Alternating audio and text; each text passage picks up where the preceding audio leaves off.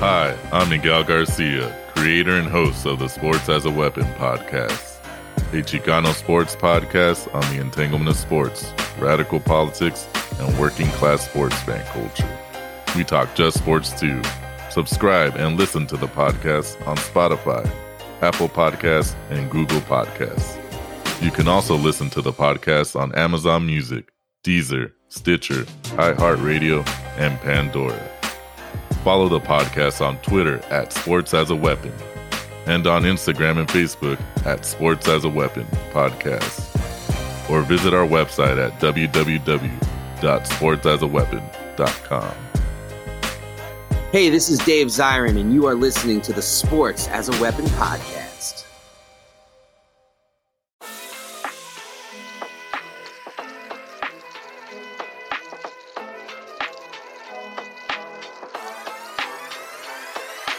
We came here to build the new Chicano movement. That's what we came here for.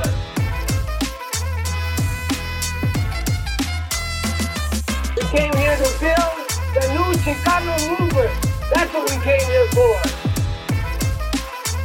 Bryant, to shot!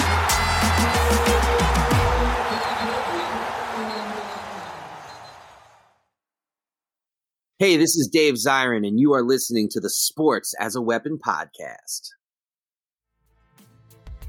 And for Enos Cantor, who always got something to say, he says, I don't know what's wrong. Hey everyone, it's Miguel Garcia, and welcome to another episode of the Sports as a Weapon podcast, a Chicano sports podcast on the entanglement of sports, radical politics, and working class sports fan culture. And don't worry, we talk about just sports too. And just a reminder, the Sports as a Weapon podcast is now part of the Anticonquista Media Collective Network. Anticonquista is an anti-imperialist media collective. You can read my debut article that just posted yesterday on anticonquista.com titled Paper Tiger Imperialism and the U.S. Beijing Boycott. You can follow Anticonquista on YouTube, Twitter, Instagram, and Facebook at Anticonquista. And now I'm very excited to welcome today's guest. You'll probably hear this episode next week. The day today we're recording is Monday, December 13th, 2021. I'm welcoming to the show Danny Haiphong. He is an anti-imperialist, independent journalist and researcher in the United States. He is a contributing editor to the Black Agenda Report, co-host of The Left Lens, and co-editor of the Friends of Socialist China. Danny is also the co-author of the book American Exceptionalism and American Innocence, A People's History of Fake News from the Revolutionary War to the War on Terror. Welcome to the podcast, Danny. I'm very happy to have you on. Yes, thank you so much, Miguel. I appreciate your patience with me as I try to recalibrate some sort of schedule these days. So appreciate you having me on. Oh yeah, it's no problem, man. I know how it goes. And then if you want right now, you could tell people about any recent articles you've written and your Patreon, all that stuff, social media. Oh, yeah, for sure. Well, if you want to find my work, you can primarily find me weekly publishing at blackagendareport.com. I also at times contribute elsewhere. I'm an opinions contributor at China Global Television Network, CGTN. Also do some work at times with Mint Press News. And I also co-host the YouTube show, The Left Lens, on Black Agenda Report presents The Left Lens's YouTube channel, and I have my own solo show called The Internationalist Transmission on that same page. You can find me on Twitter at Spirit of Ho, Spirit of H-O. And if you can, yes, it would be great, but I know it's hard times. You can support me in my work at patreon.com/Danny Haiphong. And of course, as you mentioned, Miguel, I'm also co-editor of Friends of Socialist China, where we just recently had the Summit for Socialist Democracy event.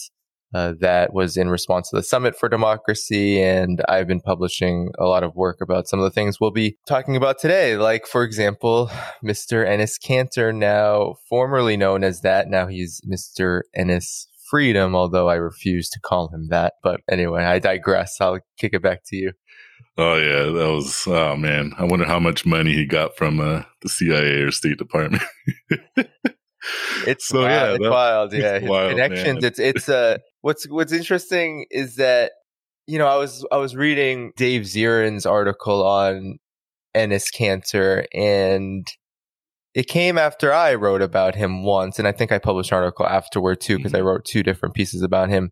But what was so interesting about his article is that while on a whole relatively solid, there still was this kind of hearkening to liberalism where it was almost as if Dave Zirin alluded to, saying that Enes Kanter's politics were basically fine before he went on Tucker Carlson's show. That was the line in the sand drawn.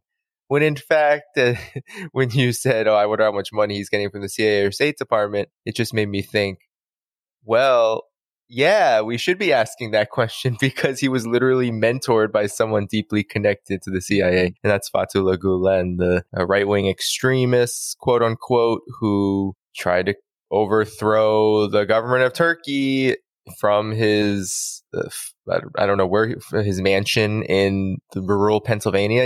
This guy is known as leading a movement called the Gulen movement, which the CIA was literally housing hundreds of agents in these shady schools scattered across Central Asia and Eastern Europe. So anyway, I digress. We can continue to talk. Oh, yeah. Well, that's some good, because that was going to be my first question is, talking here about Enes Kanter of the Boston Celtics, because opening night against the New York Knicks at Madison Square Garden in New York City, he wore some interesting shoes. They said free Tibet, and they had some other messages on them. And then later on, he critiqued President Xi of China and, went on Twitter, human rights violations, called them a dictator, the same kind of line we hear from the U.S. corporate media and the government. And I know you mentioned Dave Zirin. He's had a big influence on me on having this podcast. I even had him on this show. Yeah, he's great. I had to disagree with him on this, Yeah. And that's why I kind of had to write my article that I just did for Anticonquista. It's my first one I've done for them since joining up with them. Because all I see right now, even from leftists, that have like a platform, they're kind of just repeating that same stuff. And so I wanted to write something myself, just like how you've done with your work, just kind of like counter that narrative. So if you want, we just talk about, what has Enes Kanter been doing? I really talked about it a little bit, but you wrote about him. So what else did you write? What did you write about him in your 2 articles? Sure. Well, one of the most important articles, it was a short one. It was the first one that I wrote about him. It was about how Enes Kanter's real sort of agenda, what his politics, what he is actually promoting, aside from his obviously dubious connections, but the content of his politics, what they promote, is a real division it's trying to sow discord among Black people and the Chinese Revolution. I mean, that's really what he's doing. And I made the argument that xenophobia that he's spreading is so deeply connected to anti-Black racism. And that's why I really like the work that Anticonquista does. It's actually one of the few left and anti-imperialist media platforms out there now and organizations out there now that still is willing to reject colorblindness, reject this notion that white supremacy and racism have nothing to do with empire, have nothing to do with class. And that's a trend that is actually, of course, has always been a problem in the United States, but it seems to be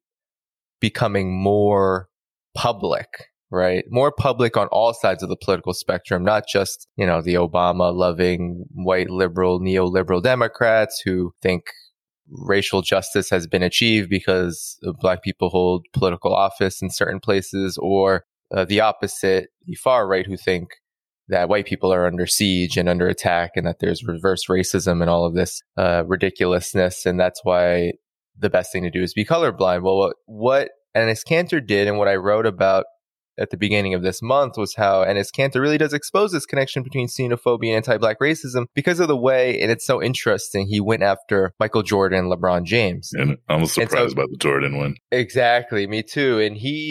And one of the things that Dave Zirin, who I do deeply respect, and I really do enjoy his work, and I do follow it, because whenever he comments about sports, he's one of the few that will bring a left perspective to it. Mm-hmm. But one of the things that I have a problem with is when there is this and Enes Kanter was trying to do this, there's kind of like this exploitation of black politics where it's like, yeah, when Enes Kanter started going after black people like LeBron James and like Michael Jordan, that somehow, and it really was Michael Jordan that sparked off the outrage, because I think LeBron James occupies this very special place, especially in the minds of white racists.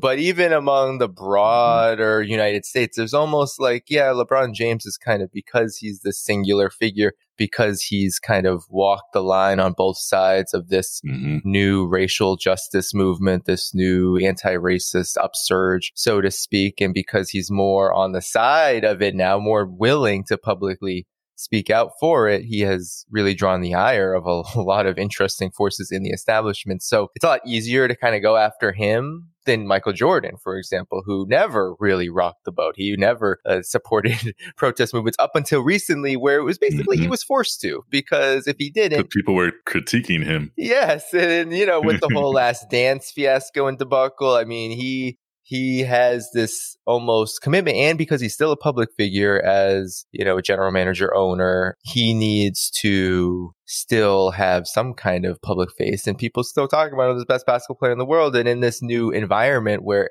most people are supportive of Black Lives Matter, he's had to throw money, all of that. But what was so interesting is that Enes Kanter actually attacked Michael Jordan from the right. He used the fact that Michael Jordan has this long history of denigrating, if not just ignoring, the struggle of black people, right? Michael Jordan famously refusing to side with his teammate Craig Hodges to boycott I think that was the 1990-91 finals, and helped honestly blackball Craig Hodges from the NBA in doing so. And of course, with the whole comments, you know, during the election of how I think it was Jesse Helms, right? It was saying Republicans wear shoes too. I was about to bring that up. He used that. He uses this to go on CNN and then say, as one of the wealthiest entertainers to come out of Turkey, someone who has never talked about black people before, has never talked about their issues, their plight, their struggles, their history, comes out and says, and he's even gotten worse since I've written the article, but he comes out and says, oh, Michael Jordan doesn't care about black people, right? He almost kind of remember when Kanye West said it, when it was actually when he said it about Bush. Yeah. When he said Bush doesn't care about black people, when Michael Myers, I think that was on MTV. But it was like the polar opposite. It's like this far right figure who's spreading xenophobia is now trying to claim that Michael Jordan only cares about shoe sales, because Michael Jordan is now also not coming out to discourage and support of China and to sort of lambaste China. It's all about this anti-China crusade for him. And it was very sudden, right? Because Enes Kanter basically spent most of the month of November going on these very cryptic, strange Twitter tirades about, as you said, human rights violations. And he opened up with this shoe line, these horrendous looking shoes. I was talking about Tibet, Xinjiang, all of it, Hong Kong, the racist Winnie the Pooh band stereotype.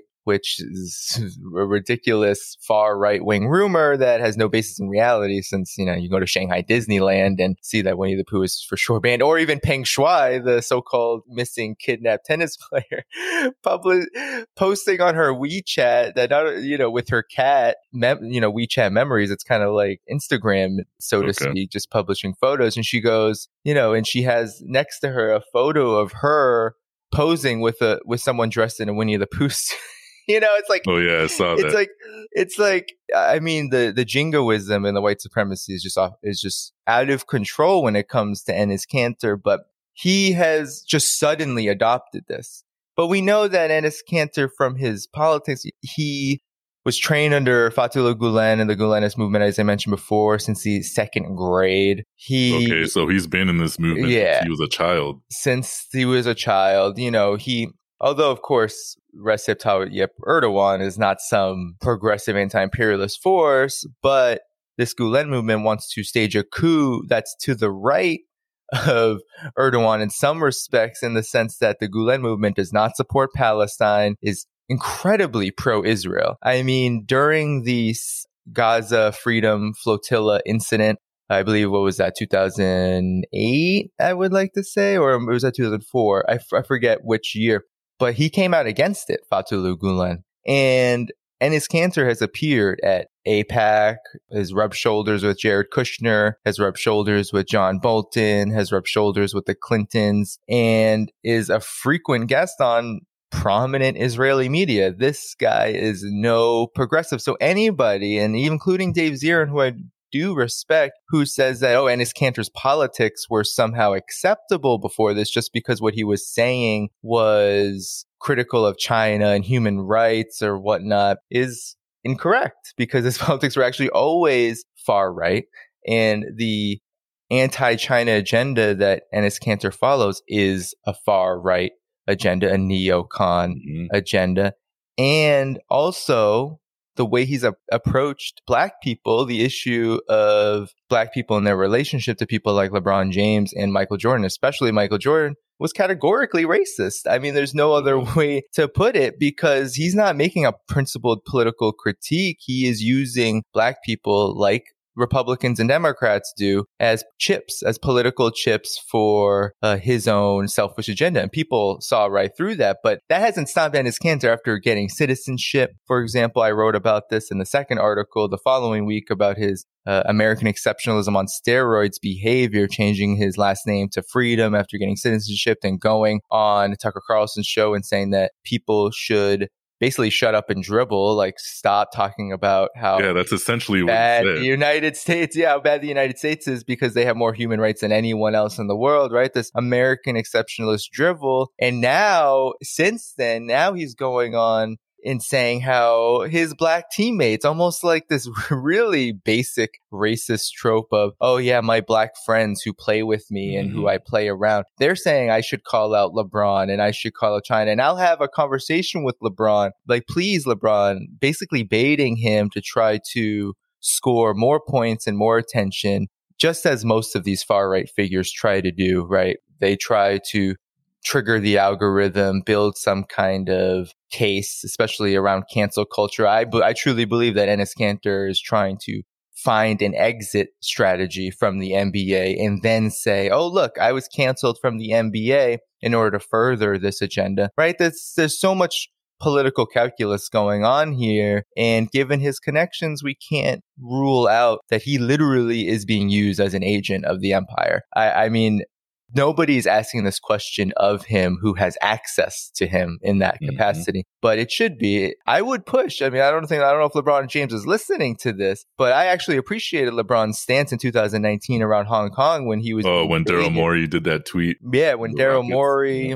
tweeted about, freedom for Hong Kong, and then it created this whole stir in the NBA. And I appreciated when he was like, look, that's not my business and we don't know the whole story, and so we should stay out of it. I think I would appreciate it if LeBron James, because I think he has the ability to do this, would ask Enes Kanter, even do it publicly, because Enes Kanter isn't coming up to him. We saw Enes Kanter. Yeah, we saw it in the game last week. I'm a Laker fan. You're a Celtic fan. We watched that game. He walked right by during the shoot around in the Russell hallway. Westbrook was like clapping in front of his face, like trolling him. That was incredible. I love Russell Westbrook. So I love his whole thing, like everything he does. But yeah, like LeBron James should ask, what's in this for you? What are you doing this for? Is this really about human rights? He doesn't have to get into the content of the issue. He can just he can really do a big service by just asking publicly. Enes Kanter, what are you getting out of this? Is this all about principles, or is this for yourself? He kind of already alluded to that a little bit, saying that, a lot of people like to try to gain attention off of my name, but it would be great if you could just ask the broad question about what his motivations are.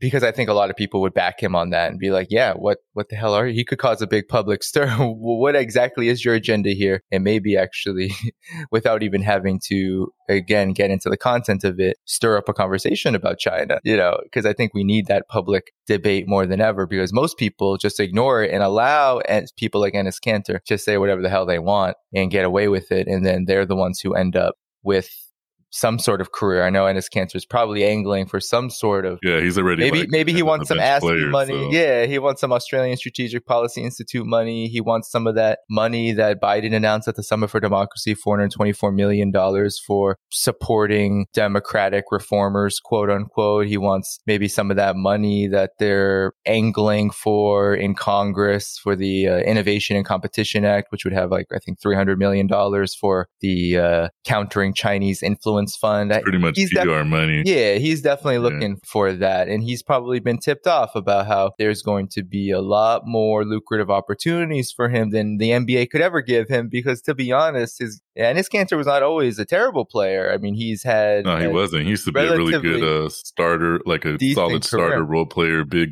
Like a good role player, big. Exactly. He never could play defense, but he could get you offensive boards. He could always, no matter what, it's like he could score double digits like it's nothing because of the offensive rebounding and because he had somewhat of a post game. But now he looks old. He looks rusty. He's not even old. He shouldn't be old or rusty, but he looks both. And I think it's because he's spending too much time on politics. It's like the whole Luka Doncic, you came in out of shape. I think Enes Kanter's mind is somewhere else than basketball at this moment. So yeah, that's basically and then he was talking to Juan Guaido. He was talking to the fake president of Venezuela. I forgot about that. There's so he's everywhere, right? And Juan Guaido is supposed to speak at that. Yeah, Guaido. So I made Guaido. So I made always say it wrong. I made a comment about that because I was watching the Summit for Democracy, and honestly, it was like psychological warfare. To watch that it was like hell. Incredibly boring. The speeches, it was all just scripted. Basically, it was just Joe Biden's opening speech rehashed over and over and over again by different political figures. So there was really no reason to watch it other than I wanted to catch Nathan Law, the Hong Kong opposition figure. I wanted to catch him run off at the mouth because he's out of control, that guy. Like, Joe Biden invited him, which was a hugely problematic political move and so indicative of how the Biden administration is just as committed to hostilities with China, despite the rhetoric and despite even some of the recent talks that have been had between the administration and China. But so I wanted to catch some of that. I wanted to catch Taiwan's representative. They brought out Audrey Tang, a transgender so-called anarchist digital minister who literally referred to Taiwan as a country. Got invited to the Summit for Democracy. Yeah, it was totally to pander to the United States and to show. I mean, the whole narrative that Taiwan was bringing to it was look how progressive we are, and look how much the United States should support us because we follow their values and actually do it better. There was some of that. There was like, look how great we did with COVID-19. We do it better, and to just have someone like Audrey Tang basically call Taiwan a country and one that the United States should aspire to and all countries should aspire to was mind-blowing because of how, I mean, if China was not a socialist country, that would basically be a declaration of war, and it would be like 39 or what, again, like that's how serious that doing such a thing like that is. But nonetheless, China is a socialist country committed to peace. So it really is just another desperate attempt on the United States to undermine China. But in any event, the point is that Enes Kanter spoke to Juan Guaido, and what's hilarious about this is Juan Guaido was supposed to speak at that summit. Yep. And you can't find any record of it. I've scoured the State Department YouTube. I've scoured. They had a YouTube page. I think it's gone. The Summit. Yeah, I saw a tweet. You might have shared it as well. It was like they only had like 77 views, like either the first or second day. Yeah, no, it was pathetic. And sometimes it got up to like in the hundreds for certain moments, but YouTube's decision to get rid of the dislike count is so curious because, of course, it's so correct that the reason they did that is because they don't want to show how most mainstream media, Western media, gets ratio like on the daily because of how all the think tanks that are promoting this garbage, this imperialist garbage, they're getting ratio on the daily because people, especially active people, especially those on the left who are actually anti-imperialist, are paying attention and then going after them, rightfully so. So in any event, it would have been interesting to see the dislike count for the Summit for Democracy. But yeah, Juan Guaido, where's the there's no record of his talk. He was, he was having a grand old time on FaceTime with Enes Kanter, and Enes Kanter is now a champion of Juan Guaido. Interestingly enough, Enes Kanter says he's all for democracy and human rights, but Juan Guaido wasn't elected by anybody. Nope. And he literally jumped off his career, Juan Guaido, by participating in the Guarimbas of 2014. He was a key figure in those, which literally there were attempts by Venezuelan opposition forces funded in the millions by the National Endowment for Democracy to like behead ordinary working class Venezuelans on all of this, burn public institutions and all. Basically, they were riots from the oligarchy. And yet Enes Kanter says he's for human rights and democracy. So I think all of this exposes how Enes Kanter is a tool. Whether he's a soft power agent, meaning he doesn't know it, he's just being used as a provocateur and he just finds economic incentive or political incentives out of it for himself. Or I think the more plausible, be given his access and relative the attention he's been getting, I think the more plausible explanation is that he is building and developing real concrete relationships with the U.S. establishment, especially the far right political establishment. And he is looking to change his career. Yep, because his NBA career close to the end. Exactly. So, keeping on, obviously, we're going to talk about China a lot in this episode. So, another thing that happened, I wrote about it for Anticonquista, was the diplomatic boycott of the upcoming 2022 Beijing Winter Olympics in February. Can you explain how this diplomatic boycott is just another Cold War ploy against China? And then can you give some other examples of the U.S. pushing for a new Cold War with China, which we already kind of talked about here with Kanter, because even if he's not directly, he could be indirectly being, a mouthpiece. But yeah, if you want to talk about that, the diplomatic boycott. Yeah. Well, I mean, Enes Kanter's whole debacle, even up until this point, that was one of his talking points. So he was close. I mean, he's very close with these humanitarian interventionists, think tank organizations, these NGOs. There's a whole consortium of them that have banded together, from the Free Tibet International, the Free Tibet. There's so many of them. There's the Free Tibet Student Movement, I believe, and then there's a whole bunch of other ones. But basically all of the opposition, these right-wing sort of, mainly National Endowment for Democracy, but funded by a whole bunch of sources connected to the U.S. government, they all banded together for a Boycott Beijing 2022 campaign. And this has been ongoing for months. It has received bipartisan support in a lot of ways. Nancy Pelosi came out for it. And of course, all the prominent Republicans have come out for the boycott. But Enes Kanter's whole debacle, there was the Free Tibet, these Washington-based students, right? They're all based in the United States. They call themselves students. Who knows if they're still students or not? But these sort of holdovers from in 2008, something similar kind of happened, where a lot was made about Tibet in 2008 to try to slander the Summer Olympics that were held in Beijing. These organizations are still they're still funded. They're not really in the public eye, but they did stage this kind of fake protest in Greece during the flame lighting ceremony. Yeah. They're in the flame. They were arrested and they tried to claim that they were martyrs and all this. They couldn't hang flags. Like, it was a civil liberties issue, but it wasn't. It was just they were breaking the law in another country that, they really had no business doing that in, other than trying to force feed people this political, create a scene to force feed people this political agenda of spreading a faux human rights narrative about China with regard to Tibet. So a lot of the whole Boycott Beijing 2022 campaign is about targeting, right, using these fake human rights scandals to target China and delegitimize it as the Winter Olympics approach in February of next year. And these incidents, right, the Kanter stuff, that incident, and then the Peng Shuai scandal, which went on for several weeks, like right? Month. Even today I Googled it, and there's still people talking about it, in articles. And even if something did happen, people didn't seem like they were actually getting accurate translations. But even if it was accurate, the fact that they're oh, well, she appeared and now, but still, they don't believe it. It's so very, racist and paternalistic to be I'm not going to believe this Asian woman, this Chinese woman. And, obviously, it's very easy to use the IOC because they are a corrupt organization. I've had 2 episodes about the Tokyo Olympics. Right. And the issues with that. But even then, even if they are corrupt, doesn't mean that they still didn't talk to her on a video. Yeah. It's so ridiculous.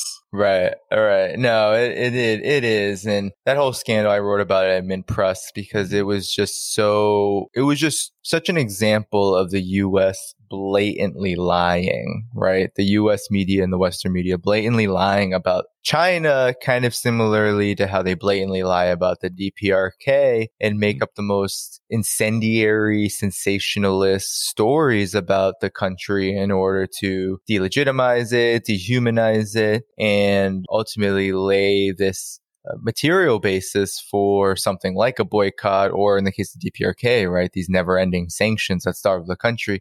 So yeah, Peng Shuai was never missing. She posted on Weibo, I believe it was, sort of this long letter revealing this affair that she had with a former Chinese official. And nowhere in it did she mention, oh, I was sexually assaulted, raped, or anything like that. It was taken down within 24 hours, and there was all of these assumptions that it was taken down because the government made her. Now, look, Chinese social media, they're just like our social media. Yeah, exactly. That's there the is the capacity to take things down when things are Facebook sensitive. doesn't censor everybody and exactly with the political agenda. I mean, this, in my opinion, there could have been two things that happened. China, the Chinese government could have said, okay, this is a little bit sensitive, right? We don't want this to be exploited by outside forces or by reactionary forces, so we're taking it down. Or it could have just been Peng Shuai saying, oh crap, after the whole firestorm that came out of it, that's not something I want to be a part of. That was a mistake. We all have these moments where we're emotional, where we're human, and we have these, social media is a different way to relate and to interact. And we're just, we just go off. And then we're I do that a lot. So maybe we shouldn't have done that, or maybe I didn't get what I thought I was going to get out of it. And so given the firestorm, I wouldn't be surprised if she just took it down because of the way that the US and West really have exploited her in order to further this boycott agenda and to basically slander China. And so, she wasn't kidnapped. None of that was happening. She turned up essentially within a day of all these allegations that were saying she was kidnapped and missing. She was helping out with a teenage tennis match in Beijing. And she went publicly, as you said, to the IOC, talked to them. She had emails to the Steve Simon, the WTA president, CEO, who jumped right on this, obviously, after, once it became something that would have been lucrative for him. He jumped right on it, and she emailed him and saying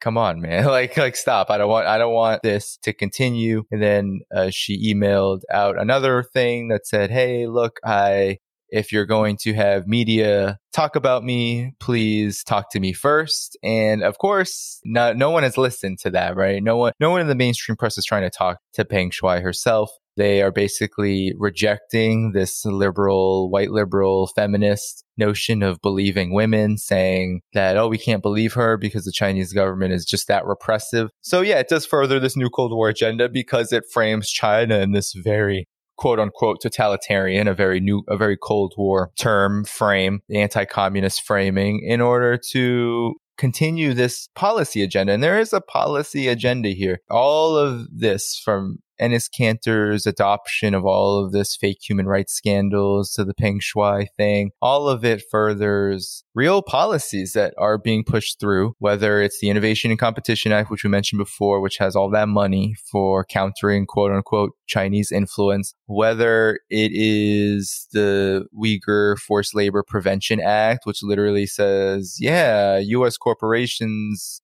cannot do anything in Xinjiang unless they tell us they're not using forced labor, right? It's like you're guilty until proven innocent kind of thing. And that sets a precedent for maybe further sanctions, which the U.S. already has placed on a Chinese solar corporation, which continues under Joe Biden. I believe Joe Biden was the one who actually instituted those sanctions back earlier this year. So this new Cold War is very multifaceted, and it's entered the realm of culture, which is why it's so interesting to have conversations about sports right now, because over the last couple of years, I would say arguably since 2019, but we can go further. I think the whole Trump era and into the post-Trump era, we've seen how sports, because of Black Lives Matter and because of this new Cold War in China, there's been more discussion about very concrete domestic and foreign policy issues within the realm of sports than ever before. I think it's no mistake that the sports that tend to have a disproportionate number of Black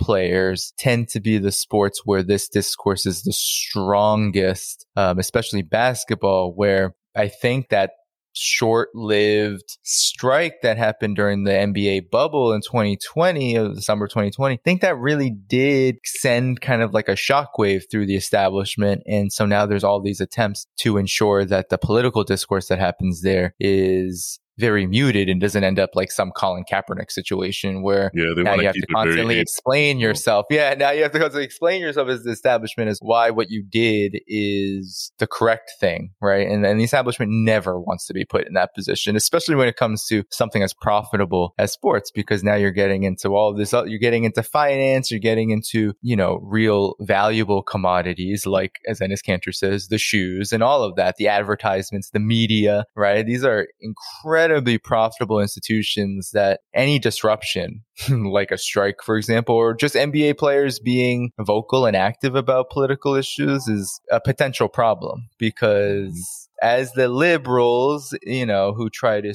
feign support, they're always constantly talking about, these players have a platform. These players have a platform. Well, they have a platform, but they only have a platform so long as they're saying the acceptable thing. And I think that this is why sports is being focused on when it comes to this new Cold War on China, because there is this opportunity to kind of exploit these sentiments, I think, right? And try to redirect them and scapegoat them onto China, because there's this huge impetus. I didn't even mention the military-industrial complex, which is really embedded in all the sports, including the NBA. They really want the anti-China drive to continue because they have hundreds of billions of dollars riding on this, of military contracts, of basing structures and deals and occupations of, the Luchu Islands and of Guam, et cetera. Like there's 400 bases, U.S. bases that surround China. Exactly. So that's part of it. So there's the sanctions, there's the propaganda, diplomatically, right? We've had all of this back and forth between Biden and China, but at the end of the day, sanctions are still on Chinese officials, Communist Party officials, because of the so-called Xinjiang issue, and nothing has really been reversed in that way. So there's the attack on the media, right? There's a lot of attacks on Chinese media, calling it state-affiliated media. And there is there's a whole laundry list of things. This new Cold War is building up right now. Obviously. It's building up, obviously, because the Olympics is coming up. So exactly, they don't want. My theory about the Olympics too is that they don't want the establishment, the U.S. This is why they're diplomatically boycotting. Is because they don't want to give any credence to something that I think is going to be a lot different than prior Olympic Games, right? So you have a country, China, unlike, let's say, a Brazil, unlike, let's say, a Tokyo. You have a country in China that is improving the situation economically and ecologically, right? Because those are always the two big issues with Olympics is, oh my gosh, the Olympics, right? The building, the displacement of people is going to be wild. Which is happening right now in Los Angeles for the 2028 Olympics. It's already happening. Exactly. So usually the thing is, all these private corporations are going to get all these lucrative deals. They're going to just lay waste to the, indigenous, the workers, all of them. They're going to be displaced. And guess what? We're also going to destroy your environment. We're going to poison your water. We're going to disrupt the ecology. We're going to deforest, all of that. China, it's different. Actually, China is using the majority of the facilities from the 2008 Summer Olympics, and all of the power that is going to be used at the Winter Olympics is going to be renewable energy, which is something that the U.S. does not want anybody to see. They're not going to be able to hide it because the only way they could hide it really, maybe they'll find a way, the corporate media will find a way, if they have to cover it because that's losing a lot of money, not covering the Winter Olympics, but maybe they'll find a way to cover it where they can hide it. I don't know. I went to China. So if you have eyes, you can see all the investment in renewable energy. So I don't know how they're going to hide it, but nonetheless, that's going to be on display. And the fact that COVID-19 is controlled there. So they're able to hold the Olympics, and the policies that China has implemented may be publicized more so than ever, right? And I think those two things the U.S. establishment does not want. So really, it's just convenient. Anything, they would have found a way to try to make the Beijing Olympics something worth talking about in relation to a so-called boycott, because there's all of these kind of embarrassing blemishes the U.S. has to hide away and tuck away for itself. And so the strategy is to scapegoat China. And it just so happens to fit well with this overall geopolitical vision of containing China through this new Cold War with all of its military, economic, political, and cultural manifestations. Yeah, and then this whole human rights thing with the Uyghurs, it's all started from Adrian Zenz. I have a degree in anthropology, a master's. He's an anthropologist. Nobody in anthropology takes this guy serious. He literally, his claims that the gray zone has covered extensively were pretty much manipulated. And then I think his report that he wrote was, he cited the Chinese Network of Human Rights or whatever they're called. That's Human Rights also Defenders, funded by the National Endowment of Democracy. And they only interviewed 8 people when I was like, wait, what? So you only interviewed 8 people that you put in your report. For my own, just some master's research to get my degree. It's nothing big. I interviewed 15 people, and then I did all this other stuff. Even I interviewed more people for my little master's research. Mm-hmm. But everyone's just going off this report. No one's questioning it. And then, as you mentioned before, we got the Australian Strategic Policy Institute, who gets money from the Australian DOD, the US State Department of Defense, and, as you mentioned, all those military contractors like Lockheed Martin and Boeing and stuff like that. In their own document on their website, which I cited in the article I wrote for Anticonquista, you find, I think, on page 5 of that PDF, and they're funding money for the Uyghur, human rights thing. So it's right there. The evidence is right there. And everyone's just going off these 2 things and not even checking on them. So obviously some people, it's just on purpose. Then there's other people who I know are smart, but they're still pushing this agenda, and it's pretty annoying. Just went on a rant right there. Yeah, no, it is annoying. It is. I mean, honestly, the issue I'm having with it too is that all of the debunking about it has been done, right? Yep. It's obvious these are all claims that's made up. I mean, it is made up out of whole cloth. That Nathan Rooser over at ASBI can go on Google Earth and just point to random parts of a map of a city in Xinjiang and say, that's a concentration camp. And of course, a lot of people will believe him, or at least, they would once believe him. I think that organization has less of an audience than I think a lot of us think they do, but think they have. But at the end of the day, we've all been engaged in these conversations, and it's so easy to debunk, Adrian Zenz, right? Jamestown Foundation, literally a CIA. It's an organization that was literally started by a CIA connected defector of the Soviet Union who wanted to essentially create what the Jamestown Foundation is, which is an anti-communist sort of rag for the military establishment, the intelligence apparatus. The same thing for the Victims of Communism Memorial Foundation, literally started by Congress, Congress. 1993. As a monument. Google it. Exactly. As a monument, really, like an organizational monument to anti-communism after the fall of the Soviet Union, in order to preserve that anti-communist knowledge base and to spread that ideology. And even today, right, I'm in New York City, and in Times Square, they were able to put something in Times Square about how communism killed 100 kajillion people, right? They always go on these ridiculous numbers that are completely fabricated.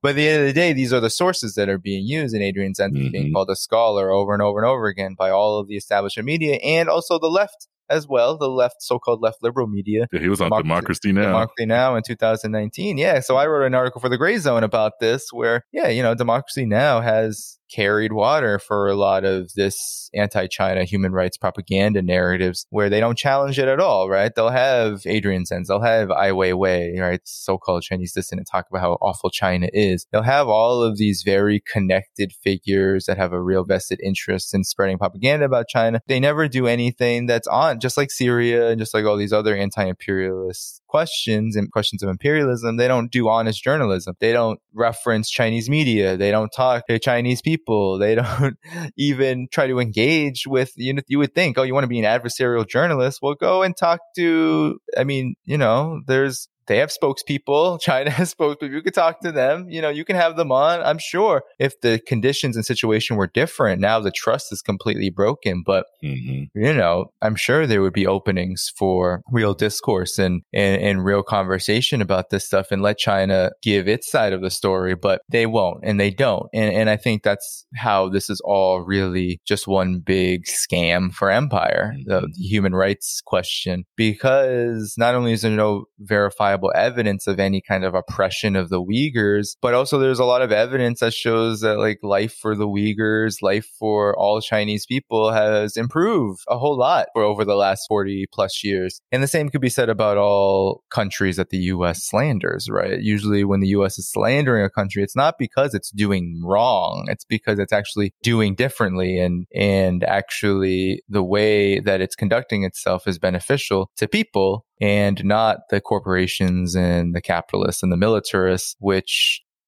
we're constantly told are the so-called civilized forces of the world, when in fact they're the ones who are doing basically all of the destruction to the planet, to the people, to the indigenous, to the oppressed, and yet we're told it's China. So there's so much to this, but the human rights propaganda in particular scares people. I think there's a lot of people on the left who are afraid of approaching this. They're afraid of coming out because of the ways in which, look, the far right, they're mobilized online. Like as much as I am against, right, this kind of like corporate liberal, capitalist neoliberal censorship scheme, which literally targets people like us and downgrades us in the algorithm and makes it harder for our work to be found. It's also true that the far right, because there's money behind the far right, because there's always been money behind the far right, because most of these forces come from, at the very least, petty bourgeois backgrounds, professional class backgrounds, and or just ruling class backgrounds, that they're mobilized, that they have a huge enough base, a large enough base to boost their own stuff. And they have the capacity to do that. And they have the capacity to attack others who go against the grain. I mean, I was on Jimmy Dore's show a few times and everyone would tell me who was watching it on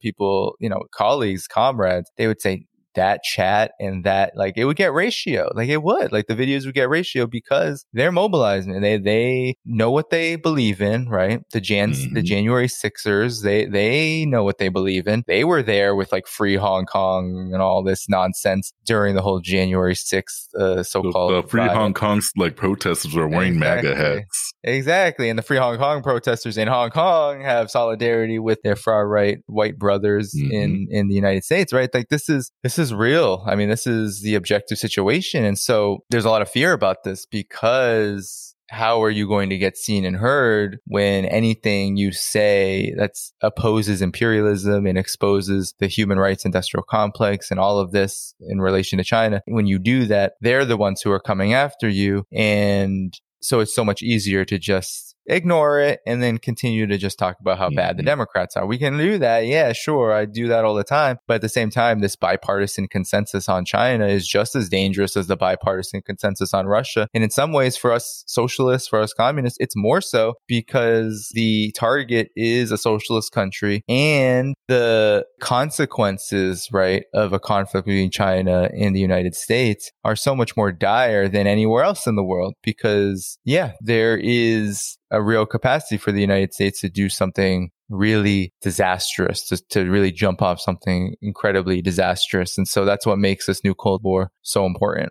And something I want to point out too is the people on the left and more, liberals, progressives that are pushing this narrative with China, they'll talk about stop Asian hate, but then push this. And I don't know how they don't realize how this contributes to that hate. It creates reactionaries. We'll see people attacking Asian people on the streets, like throughout the whole country right now. Like it's happening, and I don't know how they're just ignoring it. Like, dude, they got to realize this also, you pushing this whole anti-China narrative is, creating this hate. It's just, it's so annoying, man. Yeah, it really is. It really is. I mean, yeah, that's why I appreciate guys like you doing all the work, journalism. Trying, and trying to keep it in the realm of analysis too, because we can debunk this stuff, as I said before, until we're red in the face. The facts just aren't there. They never will be there. If, China is not a closed society as much as people say, as much as these anti-China forces say it is. But the more that the U.S. attacks China, the more that China has to be more careful. How could you not be, right? It's like when under conditions of war, even a new Cold War, there has to be protections. And I mean, this is the whole, I think, kind of a new narrative that the left has come up with, which I think is both correct and can have limitations at times. But understanding the DPRK, for example, is needing a strong national defense system in order to preserve and protect its territorial integrity, its sovereignty, and its self-determination. I think the same goes for China, right? All of this meddling, right? Because it is direct interference. I mean, we're talking about sanctions on tech corporations. We're talking about diplomatic sanctions. We're talking about the CIA literally saying that they've been trying to spy on China for how many years now? They're not successful, but they're going to try to be, right? As of this October, they're going to really try their hardest to learn how to spy on China by creating mission centers, right? That's what the CIA director, William Burns, said early this October. So you have to be careful. I mean, I've talked about this in the past. No one else has. None of the Glenn Greenwalds, none of them will say that. They won't talk about the Qihoo 360 analysis that was done. So that's a Chinese cybersecurity firm. They scoured the Vault 7 documents released by WikiLeaks, and they found that the CIA had actually conducted cyber espionage and literally hacked into major industries in China: aviation, energy, telecommunications. Stole Chinese people's private data in order to try to spy on them. Like, this is the real thing. People criticize China's Great Firewall all they want, but when things like that are happening, what do you do? And then they got to defend themselves and, in cybersecurity and all these other things.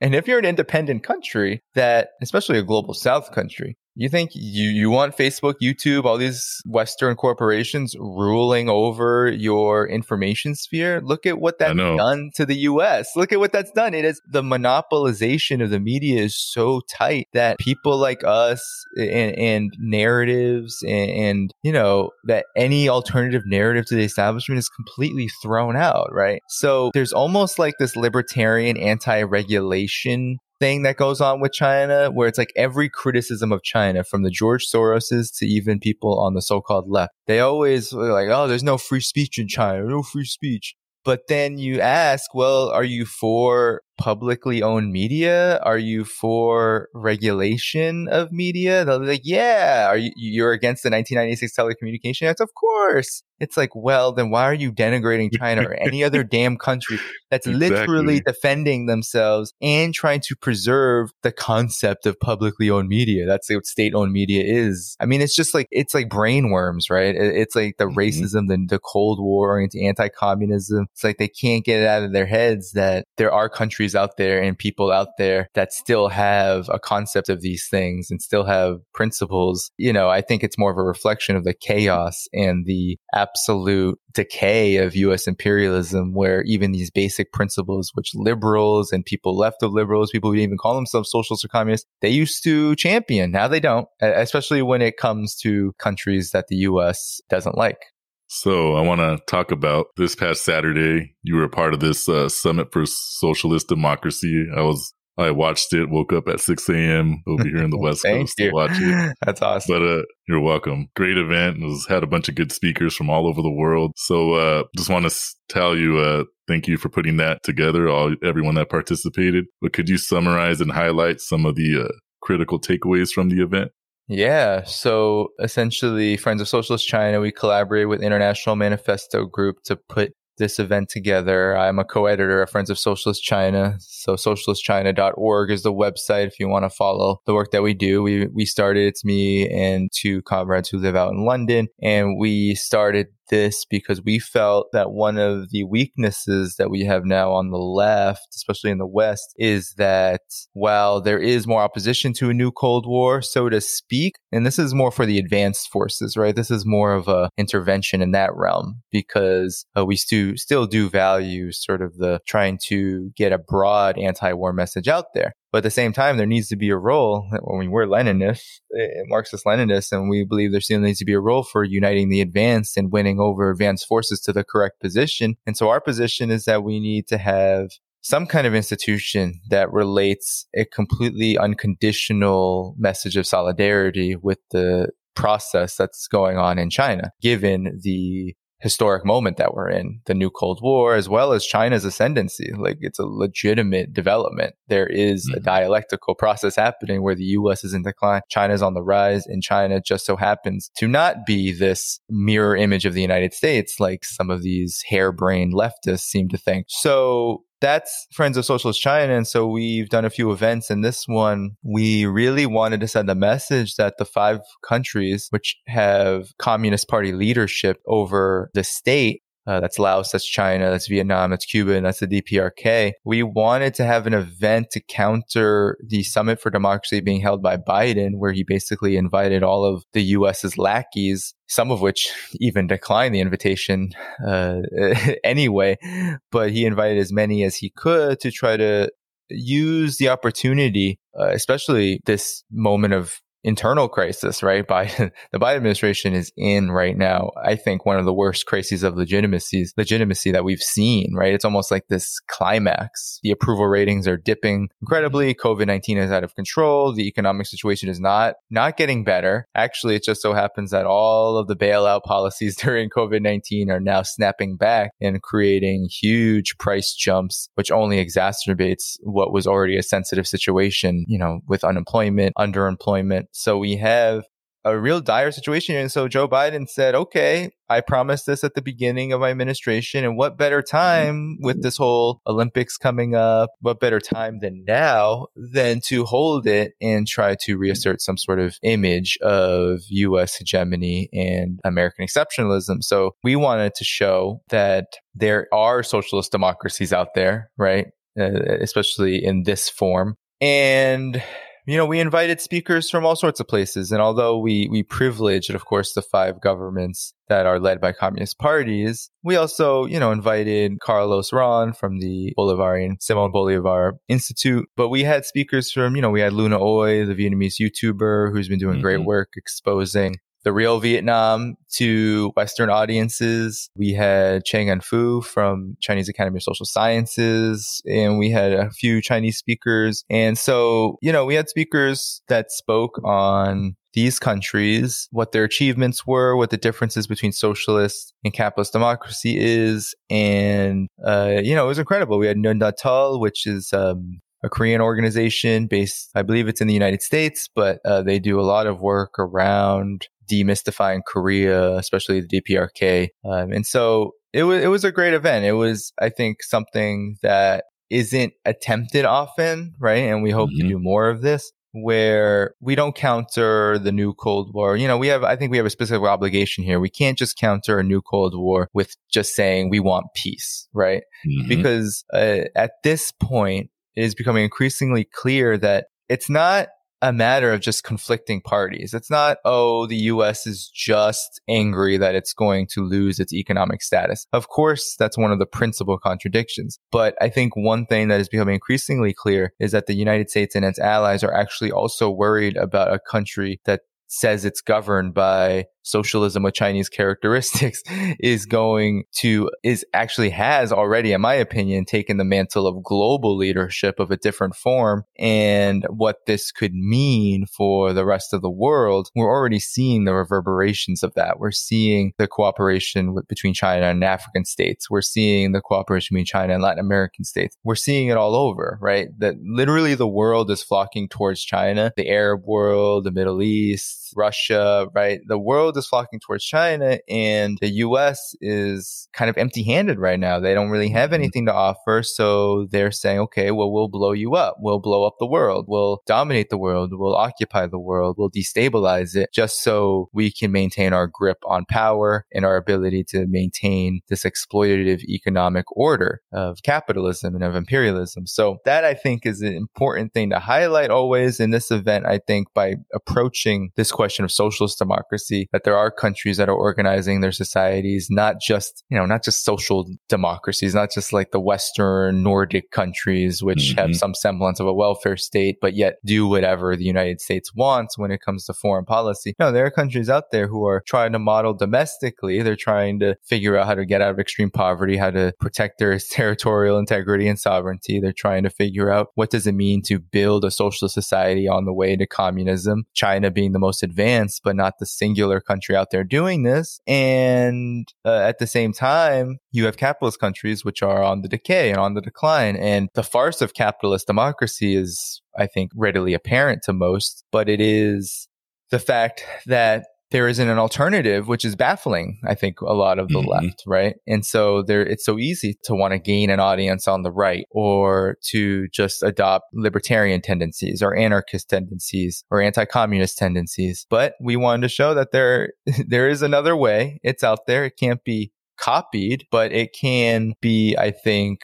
a guide for us, and especially a guide to the need for solidarity and to really try to learn and unlearn, right, all of this anti-communist propaganda we've been fed about these countries, so that we can allow them to breathe. We can fight our governments and allow them to breathe, and then also figure out, well, what is the path that we need to take here on our march to socialism. Yeah, like I said, I'm glad you guys put this event on, and I hope to see some more events similar to this. We really need it. And I'm glad we talked about this whole South-South cooperation that China's doing with the global South countries. Right now I'm working on like a Cuba internationalism, a sport article I'm going to write. But yeah, so I've been like researching that stuff, but China, is doing similar things with their internationalism. They're signing these bilateral agreements with Latin American countries as well. Like I think it was 19 out of 33 Latin American and Caribbean countries have signed these bilateral agreements with China for like this infrastructure stuff.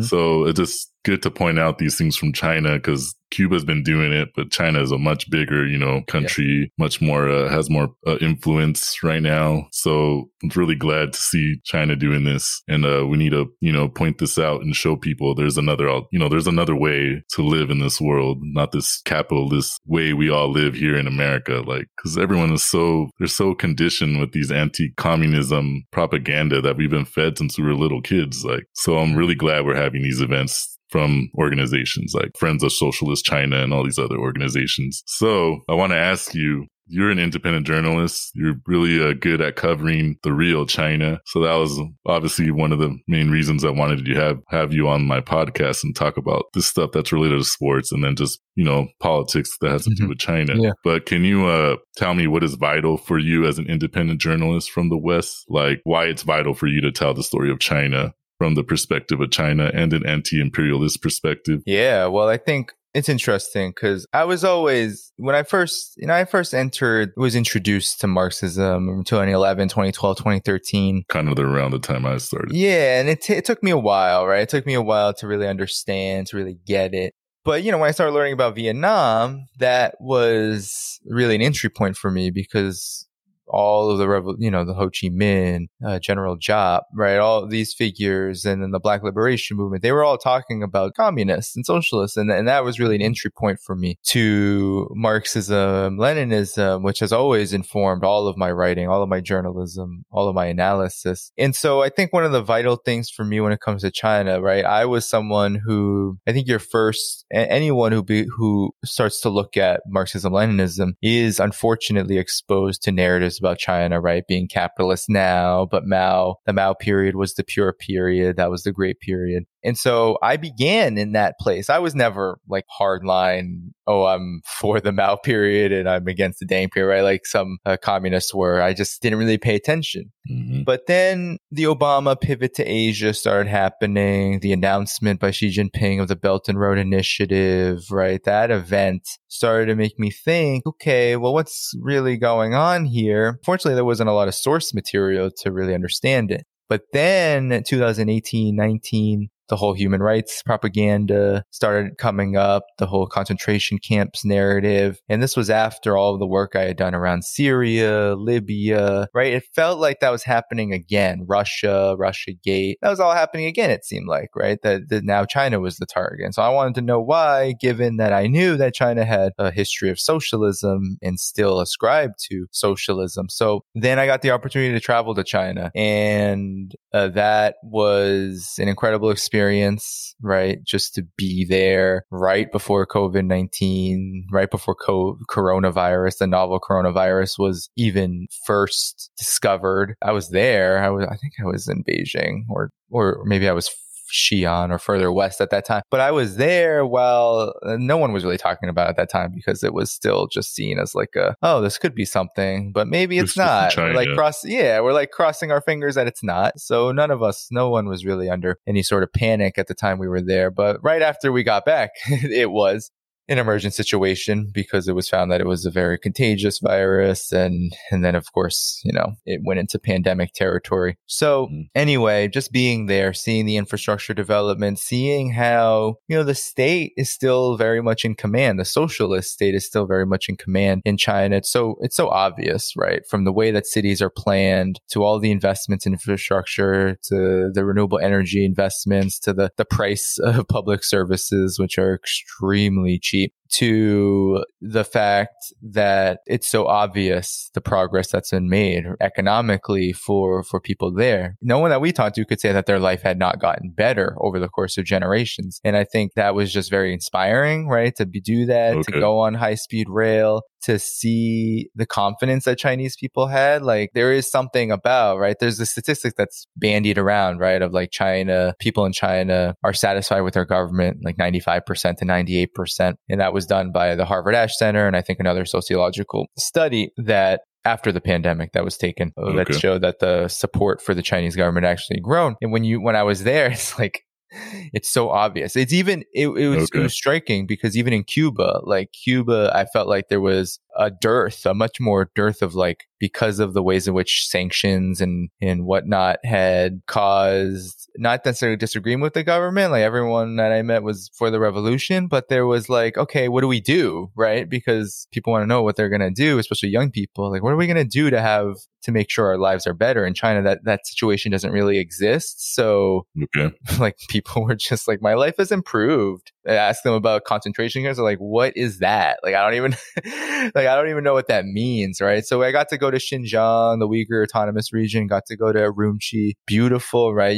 I got to see how the west of China, right, one of these last areas of the poverty alleviation campaign, how much they've caught up to the cities, right? To the major cities like Beijing in terms of economic development. And so after that trip, it was really just like, damn, the propaganda against China is so off, right? It's just not even remotely true. So I almost felt like I had a commitment to tell that story. Also, growing up as a so-called Asian American, Vietnamese in this country, like, the racism hurled towards China is very much so just a more professionalized, sophisticated form of racism that I experienced just like on the streets, right?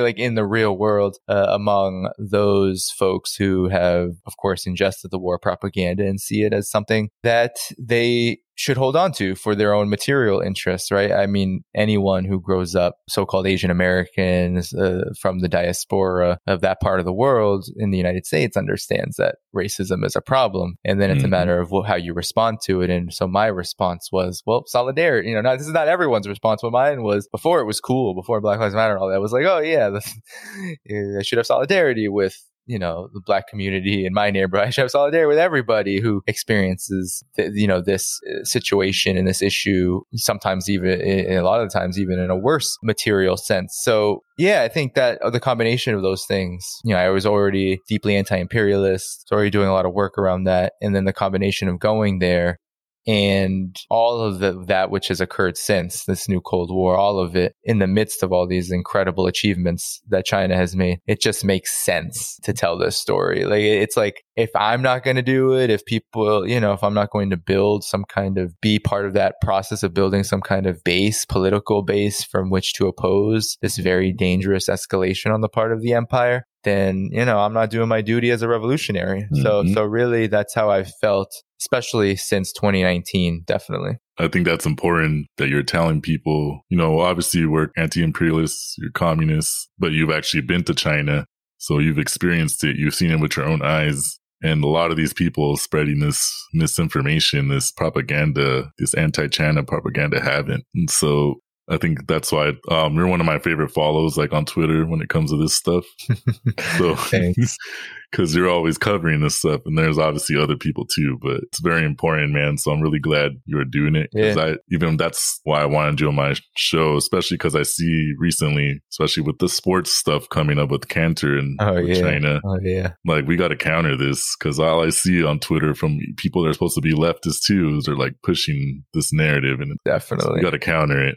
So I'm glad you came on this podcast to talk about it. And it's a trip when you see videos of China. I've never been there. I want to go there hopefully next year. Yeah, definitely. But you see all the videos of all the, their trains and their light rails. Like, it looks so awesome. Wow. Like, their cities just look way more like futuristic than It is. Like, actually crumbling, our crumbling infrastructure. Like, I've only been in New York City once, where you live, which was this past summer. I finally went, and just seeing, like, I rode the subway, and I'm like, man, I haven't been to China yet, but I've seen the videos. I'm like, this is a subway in the United States. You see those memes. Yeah.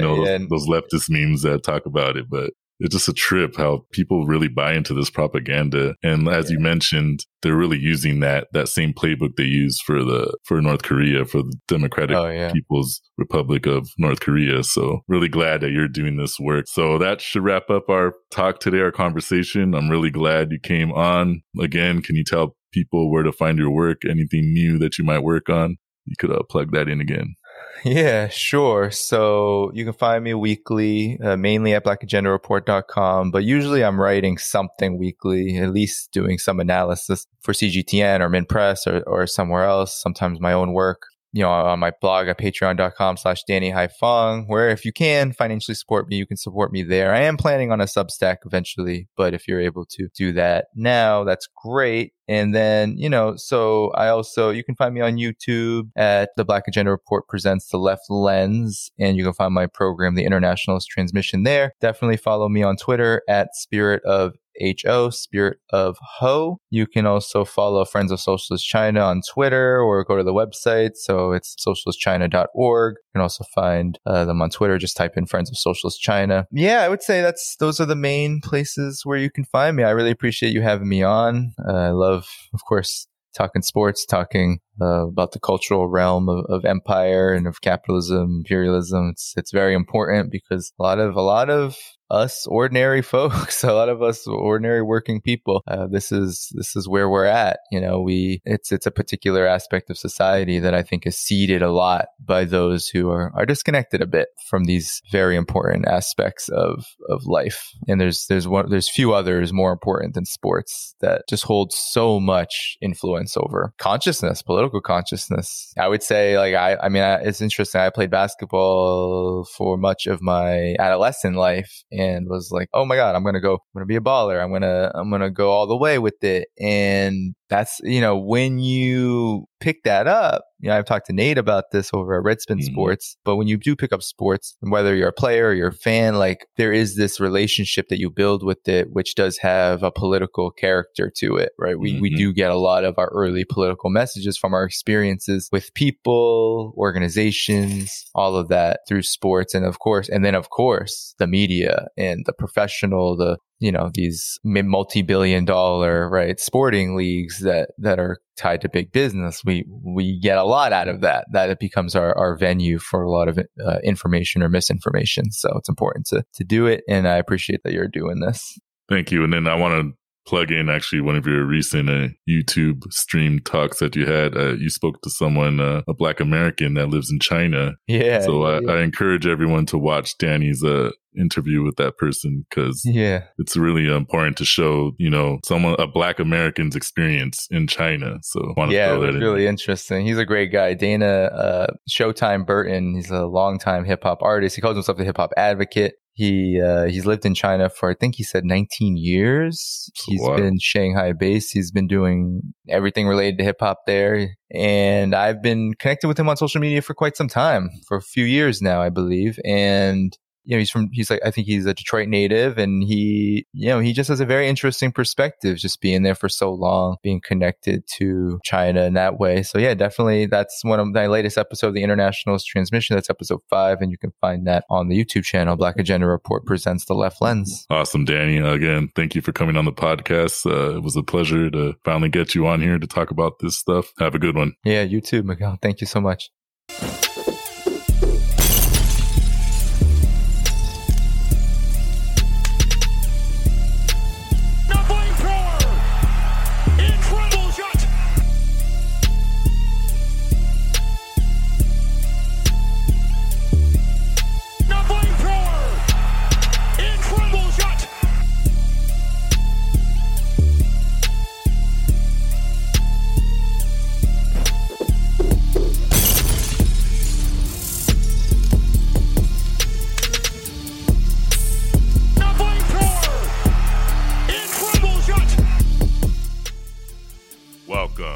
Molotov MVP segment, where each episode I honor someone in sports who lights that cocktail and tosses it back at enemy lines, creating a spark. Today's Molotov MVP is LeBron James. Now, I'm not really going to talk about him. You know all about LeBron James, the king, but I wanted to have a little fun with this segment since our episode was about Enes Kanter. So enjoy this Molotov MVP. It's just some audio clips. So thank you again for listening to another episode of the Molotov MVP segment. LeBron James is one of them, but not many people are talking about Michael Jordan. Michael Jordan hasn't done nothing for the Black community in America besides just giving them money. I feel like we need to pull out these athletes. At least LeBron James is going out there and being the voice of all the people for oppressed in America. But Michael Jordan has not done anything for the Black community because he cares too much about his shoe sales all over the world and America. So I feel like we need to call out these athletes and not be scared of who they are. I know, I imagine a lot of people in the Black community would disagree with that, and we'll have to put those allegations, those strong allegations that you just made to Michael Jordan. He's lying 100%. What happened when you saw each other behind the scenes? Well, first of all, he's lying about that too, because I actually walked out of tunnel and I stopped to take a picture with a kid, and he was right behind me, and he was the one literally walked right past me and didn't say anything. But hey, I'm always open to talk for sure. Whenever he wants to have a conversation, it's going to be a very uncomfortable conversation for him. But whenever he wants to talk, I'm always here. LeBron, do you have any reaction to Enes Kanter using your likeness on his shoes in his advocacy for human rights? No, I think if you know me, I don't really give too many people my energy. And he's definitely not someone I will give my energy to. Trying to use my name to create, an opportunity for himself. Definitely won't comment too much on that, if any, and that'll be where I lay that at. He's always, kind of had a word or two to say, in my direction. And as a man, if you got an issue with somebody, you really come up to him. He had his opportunity tonight. I seen him in the hallway, he walked right by me, so, Thank you. And for Enes Kanter, who always got something to say, he says, I don't know what's wrong.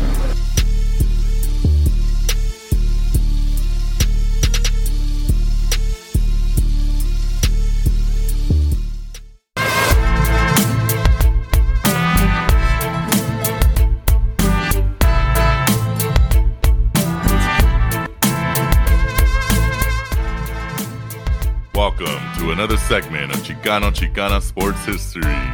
Today, I'd like to highlight Ma Jin, head coach of the Mexican national diving team. Ma Jin is a Chinese diving coach and native of Beijing, and since 2003 has led Mexico's diving team to 4 Olympics, including bronze in the women's synchronized 3-meter springboard this past summer in Tokyo. Ma Jing is one of 3,000 Chinese sports coaches and trainers sent to 126 countries worldwide as part of China's commitment to sport internationalism and South-South cooperation. Ma Jin has led Mexico to over 100 medals in international competition and coached Mexico's most decorated woman diver, Paola Espinosa, who won a bronze at the 2008 Summer Beijing Olympics and a silver at the 2012 Summer Olympics in London. Paola affectionately refers to Ma Jing as her Chinese mother. In 2012, Ma Jin received the Orden Mexicana del Águila Azteca, the highest recognition given by the Mexican government to foreign citizens. I am proud to be Chinese and to help Mexico with the knowledge I learned in my country, said Ma Jing. Ma Jing is Chinese, but she is respected and loved by her Mexican diving team and the people of Mexico. Ma Jing might be Chinese, but she is also an honorary Mexican. Thank you for listening to another Chicano Sports History segment.